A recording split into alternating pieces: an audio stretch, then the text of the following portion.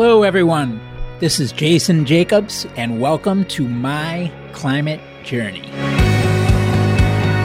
This show follows my journey to interview a wide range of guests to better understand and make sense of the formidable problem of climate change and try to figure out how people like you and I can help. Hey, everyone. Jason here. Today's guest is Jim McDermott, an investor and entrepreneur in carbon capture and utilization, low-carbon energy, and water sustainability. Jim is a longtime energy entrepreneur and investor, and we talk about a number of things in this episode, including Jim's career and his evolution in terms of the types of companies and innovations that he invests in. We also talk about what's getting Jim most excited today, including the role of hydrogen, as well as carbon sequestration, removal, and converting carbon into valuable products. Jim's perspective on the role of the big hydrocarbon companies is fascinating, and he's got an interesting take in terms of whether they should be held accountable for their ills of the past and what their role should be looking forwards. And he's also got a great perspective on the policy side, both in terms of 45Q, as well as the importance of a price on carbon looking forwards. Most importantly, though, I think Jim has some really profound advice as it relates to how each of us should be approaching the climate crisis and the role that we can play to help. Jim McDermott, welcome to the show. Thanks for having me. Thanks for being here. I've been excited to talk to you for a while. I think it was Matt Rogers who initially put us in touch, and your story really resonates with me because you had a kind of a stint in the early days in the .com land and ultimately came to the same conclusion I did, which is that there's more important work to be done. And here we are. Yeah. Matt and I, as you know, are investors along with you in carbon engineering and have a number of other overlaps that sort of, as you say, dovetail back into starting in tech and ultimately moving on into sustainability and carbon-related activities. So yeah, a lot of overlap there. So talk to me a bit about that transition. So I know back in the day in the first .com bubble, you were the founder and CEO of Stamps.com, which was this big high-profile internet companies. So how did this transition come about? When did it come about? Why did it come about? I mean, a little bit of background is that prior to being in the internet, I had been an energy project finance banker. So I was the guy who put together very large scale projects. And in those days, they were largely hydrocarbons. So they were coal and natural gas and the like. And it was pretty clear prior to the internet where the world was heading was towards a sort of a lower carbon future. We were on this long, slow trajectory to decarbonize things, and wind and solar were kind of the next big wave. So I actually moved out to California to go to graduate school with an idea to become a renewable energy developer. And when that didn't occur, I was out looking for jobs, and I had printed up all my resumes and whatnot and realized that I didn't have any postage, and sort of came up with the idea to build an internet-based company that delivered postage over the internet. And from an entrepreneurial perspective, that was a wonderful thing and gave me a lot of opportunity to sort of go through an entire cycle of starting a business and building it up and growing it. I think there was a moment actually for me that really kind of sent me down a different pathway, which was actually in 1998. Part of our team was installing our first instances of the Stamps.com servers in a place called Exodus Communications in Orange County. And I was inside the data center, and I had this sort of realization that, my goodness, if the whole future is going to be these banks and banks and banks of internet servers, that's a lot of electrons, and those electrons are coming from somewhere. And I happen to know that most of that's from combustion, and that means there's going to be a lot of carbon in the atmosphere as a result of this. And I think once I had that idea in my head, or I'd made that connection about sort of the secondary and tertiary effects of how we consume energy, it never really left me. I was, at that point, started to read quite widely and fairly deeply on the topic of carbon pollution and what was going on. And frankly, after I left Stamps and sort of exited that, pretty quickly thereafter, I stopped the internet just because I didn't think the problems were fundamental enough. And I moved to form a private equity fund that I've run for the last 16 years called the U.S. Renewables Group.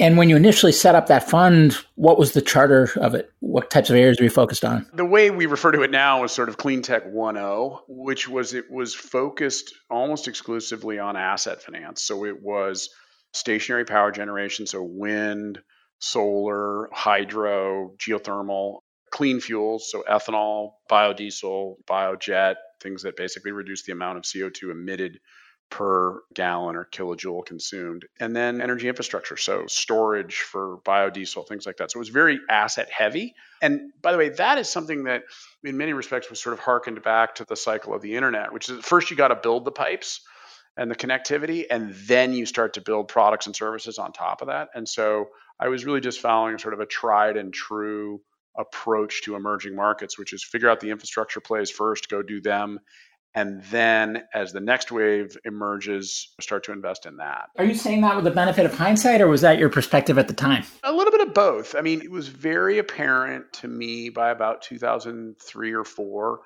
that I've done a lot of reading about technology cycles throughout my life.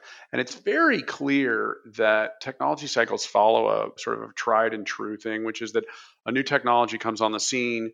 Everyone's very excited about it. It really is going to change the world. Evaluations and excitement usually get way ahead of delivery. There's a big crash. Then everybody declares that it was a bad idea and they should never do that again. And then amidst the wreckage, some very strong and battle-tested entrepreneurs continue on. And then within about 3 to 7 years, those guys produce companies that are usually world class. And it was very clear to me that in the same way that sort of the internet class from 2004 to 2008, which gave us Google, LinkedIn, Amazon. Well, Amazon was public in 99, but sort of all these companies that the same thing would happen in the clean tech world once we had the initial infrastructure build out, which was to sort of produce cheap wind and solar electrons. So yeah, I was following that. I think what I didn't see was in the wake of the 2008 crash, the downturn was a lot deeper and a lot longer in clean tech than I think anybody anticipated. And so since you jumped in, has your role consistently been investor all the way through, or have you worn different hats?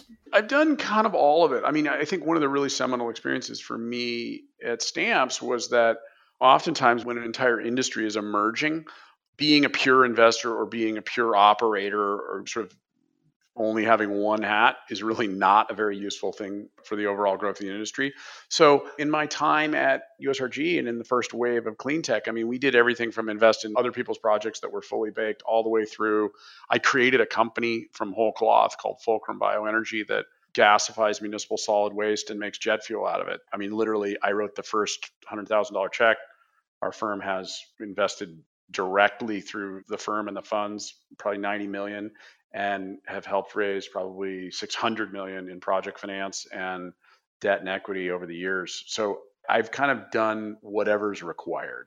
And how have you picked which projects to get involved with? Is there a consistent checklist from deal to deal? No, I mean, I think what I would say is that I was always fundamentally unsatisfied with a lot of the metrics around ESG or impact or a lot of the things that are called today, because I fundamentally believe that in order to drive forward what I'm doing now, which is really just kind of pushing forward the low carbon economy or the carbon to value economy, that you have to pick things that are fundamentally justified on the economics. So for me, it's always about trying to figure out how is someone doing something, but in this case, related to energy, where they're solving a fundamental problem and being paid for that insight, but that isn't reliant ultimately on a subsidy. If there are subsidies available and they can make a business more profitable, all the better. But I don't like businesses that solely rest on the idea that we're going to just sort of do good for other people, but we're not going to get market returns. And so when it comes to raising money for these funds and things like that, has it always been positioned with market rate, market timelines, market upside, or I guess, has it been concessionary in any vector? No. I mean, I've tried always to stay away from concessionary things. Like I said, I fundamentally believe that if you want to attract large amounts of capital, and we're going to need trillions of dollars as we go forward here, but in order to attract and maintain that level of investment or direct investment in projects and companies and services and all the rest, there has to be market-based returns that underpin the whole thing. And I think a lot of people for a while maybe felt like that was a problem that was too great to take on. My view has always been that that's a challenge that you accept and you try to solve for that, because if you can solve for that, then you're going to build real sustainability. And so I've limited that to what I would say is sort of carbon capture, reuse, low carbon energy production, and then water sustainability, because those are sort of the pillars of the water energy emissions nexus that I think is sort of the most fundamental in this challenge that we face. But I've always tried to stick to those and stick to market-based returns. And when you say most fundamental, do you mean most fundamental from a human standpoint or from a market standpoint? I think both. I mean, look, the fundamental challenge that we face, I mean, one of the big lessons from running USRG for 15 years was that we're making great progress. If you think about it, there's sort of two sides of the coin. There's slowing down the rate of emissions for the existing things that we do. So transportation, industrial, and energy production, right? These are the big three. And we're making real progress there, right? I mean, we're slowing down, whether it's power generation or industrial emissions, we're slowing that rate. But then the other side of the coin is dealing with legacy emissions. So the emissions that are already in the atmosphere that are the result of the last 150 years of industrialization. And I think what I really, the shift as I moved from USRG into what I'm doing today is the realization that no matter how successful we are in reducing the amount of CO2 that we emit on a go forward basis, or think of it this way, if tomorrow we went to zero emissions globally, all of the effects that we're feeling from climate change and all of the sort of the negative externalities are going to persist for hundreds of years. And so there was this new, I guess, realization for me that occurred really kind of 4 to 5 years ago, which is that the requirement to extract CO2 directly from the atmosphere and do something with it, whether sequester it underground or turn it into value-added products or find uses for that carbon, was going to be a significantly larger business ultimately than just reducing the amount of emission that we put up into the atmosphere. And so as I've moved forward, my focus has moved from generation one was how do we reduce, but generation two is how are we going to reuse? I guess one question that immediately comes to mind is, given that emissions went up overall last year, I mean, it's not like generation one is signed, sealed, and delivered by a long shot. So where are we on that trajectory? And is moving on to Gen 2 going to distract from driving hard on Gen 1? No, actually, not at all. I mean, look, there's sort of two problems. One of them is, what does our carbon intensity look like per unit of produced energy? That's actually going down, and it's great. Problem is growth, that as you bring more and more people online, because there's a significant portion of the world that's not consuming the same rate of energy as, say, the OECD world, the developed world. As you bring those people on, and there's many more of them than there are of us, that even if they are lower carbon intensity, the gross number is going up. And that's why you see us moving up to 415, adding 3 parts rather than 2. It's because as we add more people to the system, their sheer numbers can, in this case, overwhelm the amount, think of it as the unit of intensity per person.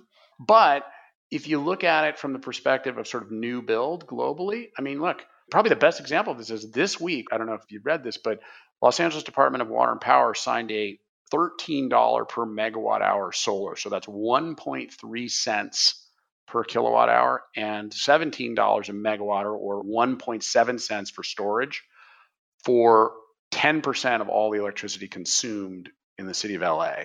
So there will be no more coal or natural gas built going forward. We're not building it in the United States, Europe's not, and everywhere else in the world, all of the new build is increasingly tilting towards wind and solar, like at a very, very high rate. So I think we're doing a great job.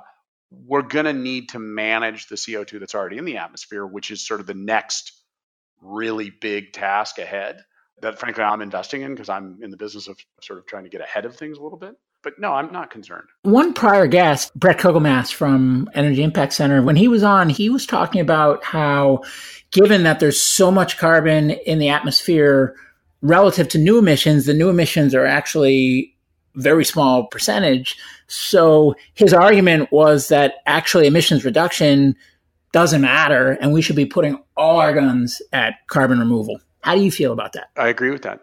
I mean, it's a sobering thing when you realize that the amount of CO2 in the atmosphere, I mean, think of it this way, right? All emissions right now are equaling 3 ppm per annum, and there's 415 already up there, and 280 was where we were pre-industrial.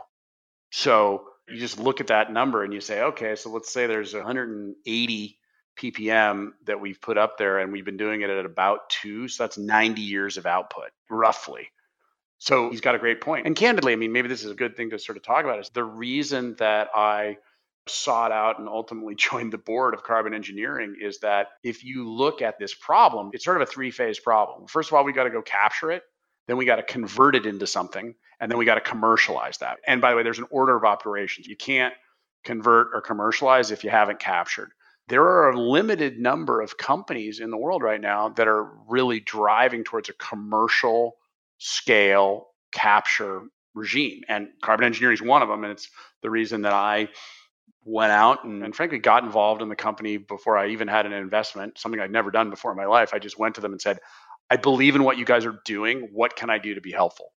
Maybe I'll invest, maybe I won't, but I got to get involved in here because this first part of the puzzle, which is to extract CO2 at a very low cost, is a problem that we need to get solving right now. And I want to be part of that. So put me to work. What do you need me to do? So I guess one puzzling thing for me is that the Yous of the world and the Bretts of the world are saying that focusing on emissions reduction doesn't matter and we should only focus on carbon removal. But if you look at where, seemingly 90% plus of the people focused on climate change are focused on emissions reduction. Do you agree? Well, I would not go as far as to say that emissions reduction is pointless. That's not true. That is patently untrue. We need to reduce emissions. And by the way, we've been reducing emissions since the beginning of the 20th century. In terms of carbon intensity has been going down for a long, long time. So it's not like we can't do it and we just have to keep on the path. Well, when you say reducing emissions, overall emissions went up last year. So do you mean per person or? Carbon intensity, which is how much carbon are you using? Like the OECD economies have been reducing carbon intensity for a long, long time. The issue is when you bring new people on, if they weren't there at all, no matter what their carbon intensity is, they're bringing a lot more carbon to the table. So until the whole world has sort of levelized on the carbon intensity, like you're going to see gross ppm going up, which is why you do need to get actively involved in pulling CO2 back out of the atmosphere.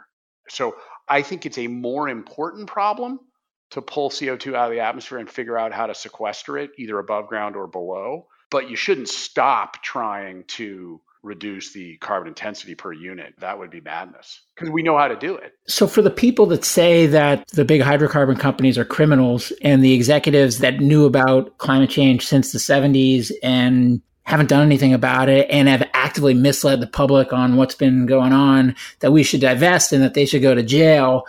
I think what I'm hearing from you is that, and I don't want to put words in your mouth, but that they should not only not go to jail and that we shouldn't divest, but that they should keep doing what they're doing with emissions? No, let's break that problem down. Look, it's beyond question that there have been hydrocarbon companies and all these folks, executives in those places who systematically obfuscated, lied, did all sorts of things in order to not address the problem. I don't think anybody who's got their head on straight or has done any reading would ever say otherwise. I take the view that, look, that's true, but it's sort of like the Truth and Reconciliation in South Africa. It's like, it's true, but if we're going to just basically keep going on that forever, how are we ever going to get out of the problem? We have to recognize things and call them for what they were, which is that these people lied and did the wrong things. And then we have to go forward. And going forward, look, the hydrocarbon companies, as an example, know more about how to manage CO2 than anybody else on the planet by a mile. It's not even close. So the idea that you would say, because of your past sins, many of the people who run these companies weren't there for that or weren't in positions of authority, I would also add, and say, we're going to basically say that you can't participate in trying to fix the problem going forward now that you're willing to recognize that it is a problem. I think that's madness. I think that's short-sighted. And I think candidly, I think about it from a political standpoint. I think about that's basically what happened in Iraq, which is we went in and the only people who knew how to run the government in Iraq were the Baathists. And we said, no Baathists can participate ever. And then what did we get? We got insurgents. And so I think the answer going forward, particularly as it relates to the hydrocarbon companies, is get them under the tent and show them an economic model where they can use the fact that they have enormous amounts of engineering expertise and free cash flow and help them reposition their businesses to a low carbon world. And simultaneously demand that they don't lie and cheat and say that they're doing well if they're not. But the idea that you would simply say, because people used to do bad things, that we can't We have to basically say we're going to have no involvement with them. I mean, the other thing is that I think most people don't understand is the scale of the global hydrocarbon business. It's so vast that the idea that you're not going to include these large companies as part of the solution set, it doesn't make any sense. It'd be the equivalent of sort of saying, like in the internet context, well, because people abused privacy, we're going to get rid of Facebook. No social networking. That ship sailed. It doesn't work that way. Find the existing guys and work with them. So should those companies be held accountable? I think at this point, given the scale of the problem and the rate at which it's approaching, I think that spending a disproportionate amount of time castigating them for what happened, as opposed to simply saying, look, we're going to demand that you really get on it and go forward. I think the enormity of the problem is so big that spending a lot of time going back and arguing about who did what, when, to whom, probably is not a great use of time or capital. I'm not saying I disagree.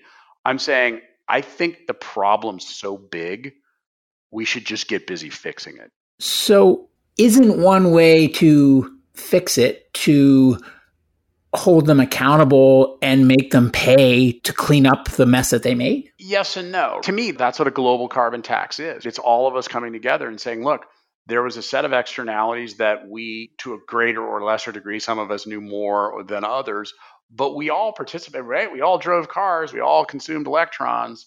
And yes, the oil executives maybe knew more than the average guy on the street. So, okay, maybe we can find some way to have them put additional money in. But fundamentally, what we need to do is we all need to reorient to a world in which we consume or we produce less carbon for the kilojoules that we're consuming. And so my view is a global carbon tax is the answer because it uses a market to set a price and it simply says, if you can hit this price, we're technology agnostic, go hit the price, right? And that allows everybody, irrespective of where they're coming from, whether they're a legacy oil company or a technologist in Silicon Valley, to address the problem from as long as I can get underneath that price, I can make a market rate of return and I'm off to the races.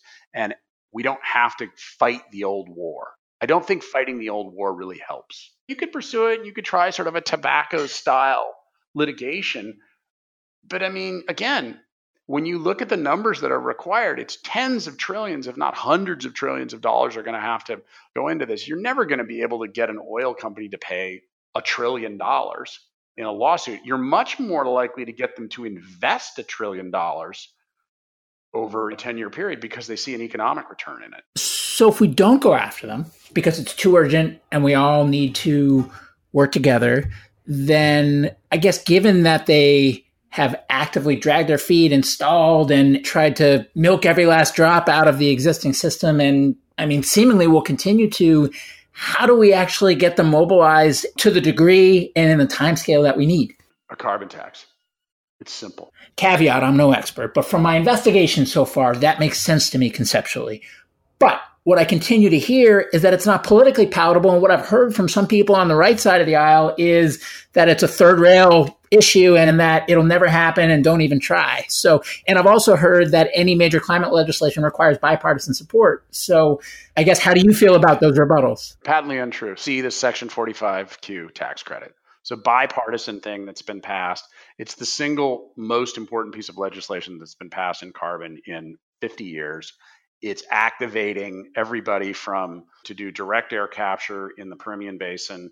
Large oil companies are positioning to invest tens of billions, if not hundreds of billions of dollars, because now there is a pathway to monetize the fact that if you take CO2 out and sequester it in the ground, the government recognizes that. I do not accept that it's a third rail item. It was a third rail item 10 years ago under Obama, but it's not now. Go talk. I mean, again, if you can get these guys on the line, there are plenty of oil executives who are super excited about the fact that we're going to be able to capture CO2 from industry, whether it's ethanol plants or steel plants, put those into pipelines, pressurize those pipelines, move the CO2 down into the basins, and use that for EOR and inject more CO2 into the ground than we're pulling up. Create negative carbon crude oil. It's a reality and it can be done today.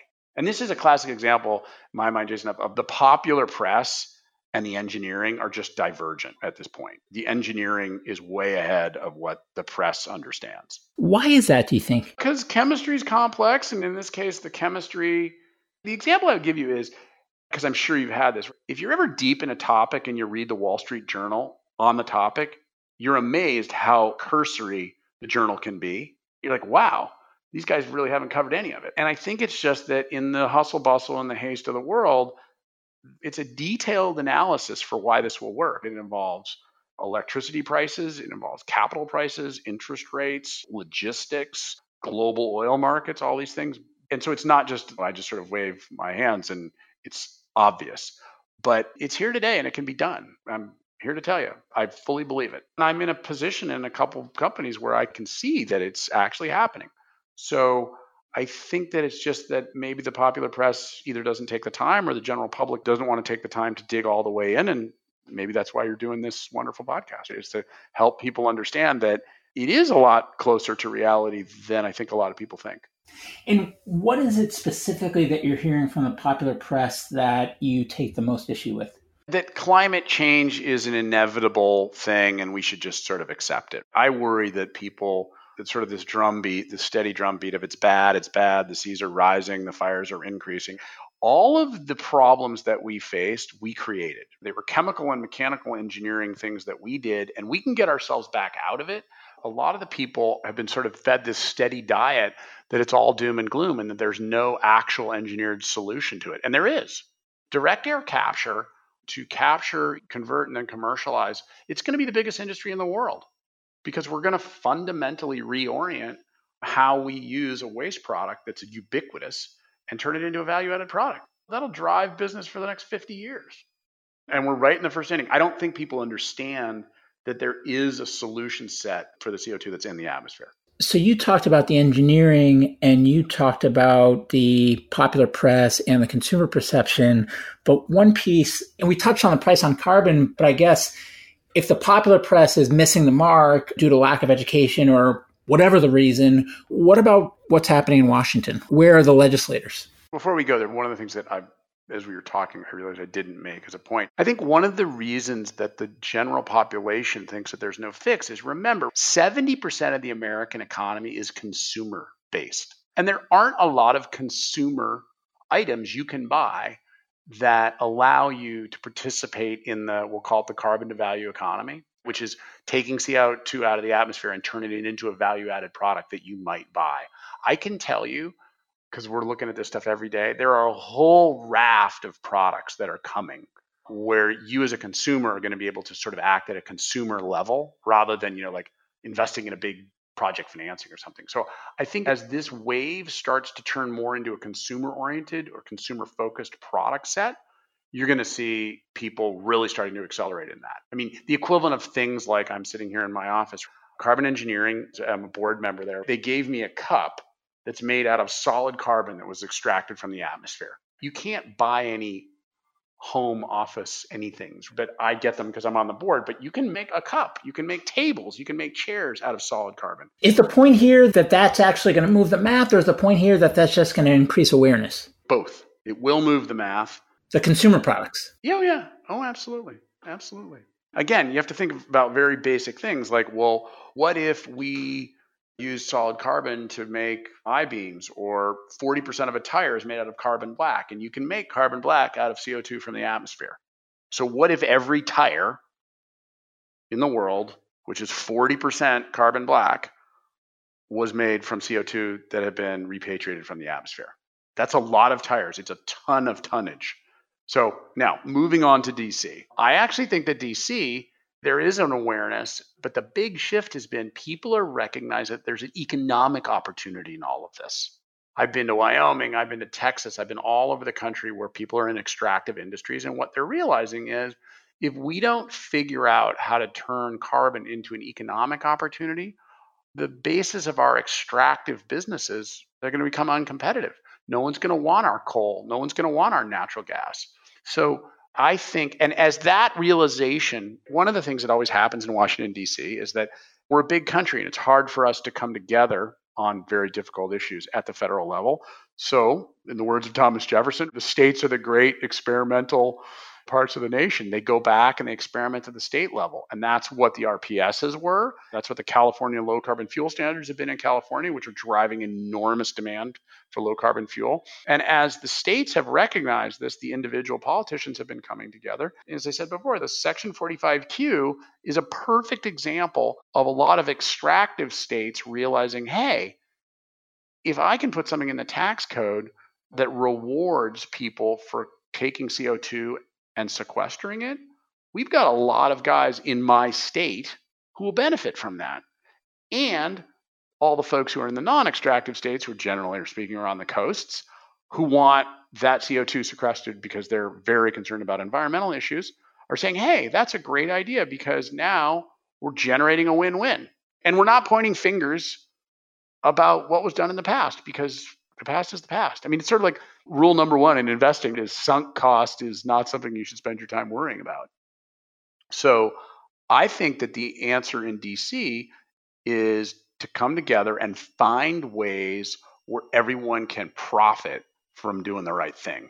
And increasingly, we're seeing that. And so on the one hand, you're saying the math needs to work from a market-based standpoint and not require subsidies, but then on the other, that a price on carbon is required. How do you reconcile those two statements? Well, very simply, all energy in one form or another has subsidy in it. The only difference between oil subsidy and, say, carbon subsidy is that oil subsidy has been around so long that people just take it for granted and treat it as if it's a market-based thing. I mean, look at the oil depletion credits, the accelerated drilling credits, all the rest of that stuff. That's all subsidy, but it's just been around for 60 years. So people treat it as if it's a sort of an a priori assumption of, oh, yeah, well, that's how it works. But the reality is all energy is subsidized. That's one of those things in the popular press that's always funny to me is it's a market-based price, but markets are all driven by government in the end. There's no such thing as a free market. That doesn't exist. There are greater or lesser degrees of freedom in markets, but all markets are regulated. So one recurring theme I've heard as I've made the rounds is that there's no silver bullet and it's just going to be essentially slogging away in tons of different areas. I feel like what I'm hearing from you is that in some ways, this carbon to value is a silver bullet. Am I hearing right? I think it's a silver bullet in that I believe that the opportunity to take what effectively is waste material, all the CO2 that we put into the atmosphere, take that waste material and then repatriate it and turn it into value-added products is something that will fundamentally reorient our economy. Now, is that alone going to solve everything? Absolutely not, because that's going to affect every single facet of the modern economy. So I agree simultaneously with the people who are saying, like, we're going to have to be active on all fronts. But I think that what's going on is that we're going to fundamentally, right now, if you think about it, growth equals emission. Going forward, growth has to equal sequestration.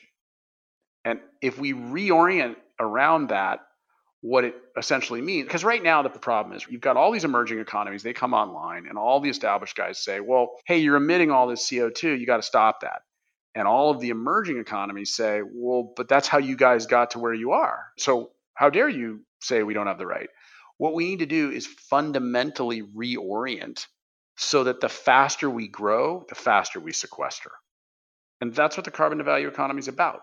Think about it. So let's say we cast forward 4 or 5 decades, and there's 4,000 1 megaton carbon engineering plants on the planet, all pulling down CO2 and then repurposing that CO2 into things, building materials, putting it into cement, making it as a steel substitute, all these things, right? Then the faster we grow, the more CO2 we pull down. And in that respect, I do believe that carbon to value has the capacity, because then every time someone moves into a city, we pour more concrete, that concrete is pulling down CO2 and sequestering it. So go build more buildings, not fewer. I mean, that's a gigantic challenge that will take the rest of our lives. But yes, I do think it's a silver bullet, if you want to characterize that way, in that it provides a pathway forward and a framework through which we can orient our economic opportunities, that the faster we grow, the more CO2 we pull down. And yes, that, in my opinion, is the way to solve the problem. And what are the one or handful of things that don't exist today that, if they were put in place, would significantly increase the trajectory of this deployment? Well, I mean, one of the reasons I've been working my tail off for the last 6 months so hard is that the Section 45 tax credit was possibly the biggest thing I could have imagined, which is essentially saying, if you make an investment in something that actively sequesters CO2, we will give you a tax break. Like, that's a huge one. I think the other thing, frankly, would just be to propagate that same regime globally. And again, it's happening. The UK just passed a law that is literally a one-for-one overlay on California's low carbon fuel standard. So I think that the single biggest thing that could happen is that if we could have instantly normalized legislation globally, which of course won't happen. And really what that is if we could just have a single price of carbon that traded globally, like the way we trade oil, that would be the single biggest thing to help fix it. And would that come from a body of governance that exists today, or would some type of new entity need to exist? No, I think it's competitive pressure. Like, I'll give you an example. I am the founder and the executive chairman of a company called Fulcrum Bioenergy, which effectively takes garbage and gasifies it and makes jet fuel. And in doing that, no CH4 is produced in landfill. So there's lots of other places in the world that there are garbage. We're building plants where we're going to take that fuel and we're going to bring it into California. Well, all of the local guys where we're doing this are like, well, why can't we do the fuel here? And the answer is because there's a higher price somewhere else, net of transit. So what ends up happening is, as soon as they see this, they say, well, what do we need to change in our legislation so the fuel will stay here and not exit the country? And as soon as they do that, then they start to change the legislation. It's just free markets. Because when free markets realize that a commodity or a business is going to some other market because they're not matching the tax rate or the subsidy rate, then they change the rules so that they can be competitive. And that's a process that takes time. As you said, like, if I could wave my magic wand, it would be that tomorrow morning, all countries everywhere would agree that we're going to have a price of carbon at, say, $150 a ton. Because then it allows everybody in their home market to figure out, how can I sequester given my relative advantage, whether I've got low cost labor or I've got lots of coal plants or whatever I've got, how do I utilize that so I can get as much carbon as I can and monetize into this global market? We need a global clearing price for carbon. And we're getting there. The good news is we're getting there, but we have to continue to keep pressure on people and make the argument that when you create these things, it creates growth. California's economy is growing faster than anywhere else in the United States, and we've also reduced CO2 emissions by 12%. We're the fifth largest economy on the planet. We are taxing carbon, we're growing faster, and we're reducing emissions better than anybody else in the United States. And by the way, the only other place that's right on our heels is Texas. And again, very deregulated market in Texas. If you look at all the different levers that we have available to us, I mean, it sounds like this carbon to value is a big one. Are there other big ones that stand out in terms of things that can be highest impact outside of this, or is there just a big long tail? I mean, personally, I think one of the biggest areas is going to be I actually think that ultimately where this is going to end up is that there's going to be some very, very interesting opportunities in and around hydrogen. I think that photocatalytics, again, because hydrogen is this wonderful energy carrier that we've been unable to liberate without a lot of CO2 emissions. But if I could really wave another magic wand, it would be ways to find very, very low cost ways to sort of improve electrolysis, which is effectively running electricity through water to get to hydrogen, because hydrogen is just an awesome energy carrier. It's the best. So I would say that any research or dollars that could go into sort of reducing the cost of a produced kilogram of hydrogen, it's another area that I think will be very, very big in the carbon to value economy. I've done 30-something episodes at this point, and I think you're the first person that's mentioned hydrogen to me. Well, I'll give you a concrete example. Probably the top 8 emitters under the California low carbon, so in California, all emitters are regulated and they're being forced to reduce. Probably the top 5 to 10 for sure, are the oil companies, and it's the CO2 that they're emitting as a result of steam methane reforming. And steam methane reforming is a process where you take natural gas and you basically cleave the hydrogen from the CH4. And in the process, you emit enormous sums of CO2. That if we could find ways to radically reduce the amount of CO2 as a result of SMR, which is just another way of saying if you could find ways to get hydrogen without emitting CO2, there's sort of an endless supply of products and things you can do with a hydrogen molecule if you don't have to emit an enormous amount of CO2 when you do it or when you acquire it. So I guess taking a step back, if you had a big pot of money, let's say $100 billion, and you could allocate it towards anything to maximize its impact in the climate fight, where would it go? How would you allocate it? If I had $100 billion, I think I'd probably put maybe a quarter of it into sort of call it R&D and early stage technology to drive down the cost of direct air capture and to establish the lowest energy pathways to get to solid forms of carbon, one.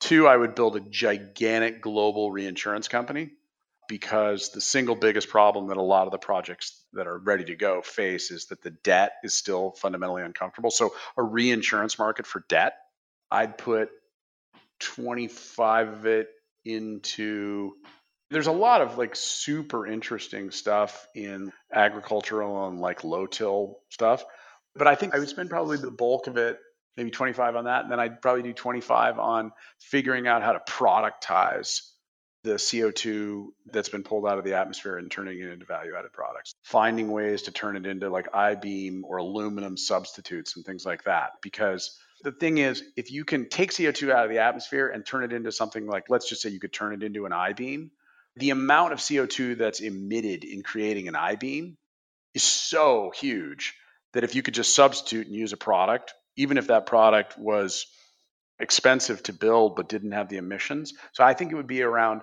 figuring out how to make the built environment a solid carbon environment from CO2 that you've extracted from the atmosphere. And last question is just a bunch of our listeners are people that are concerned about climate change and not really sure how to help, where to start, how to go about trying to pitch in to help us out of this crisis.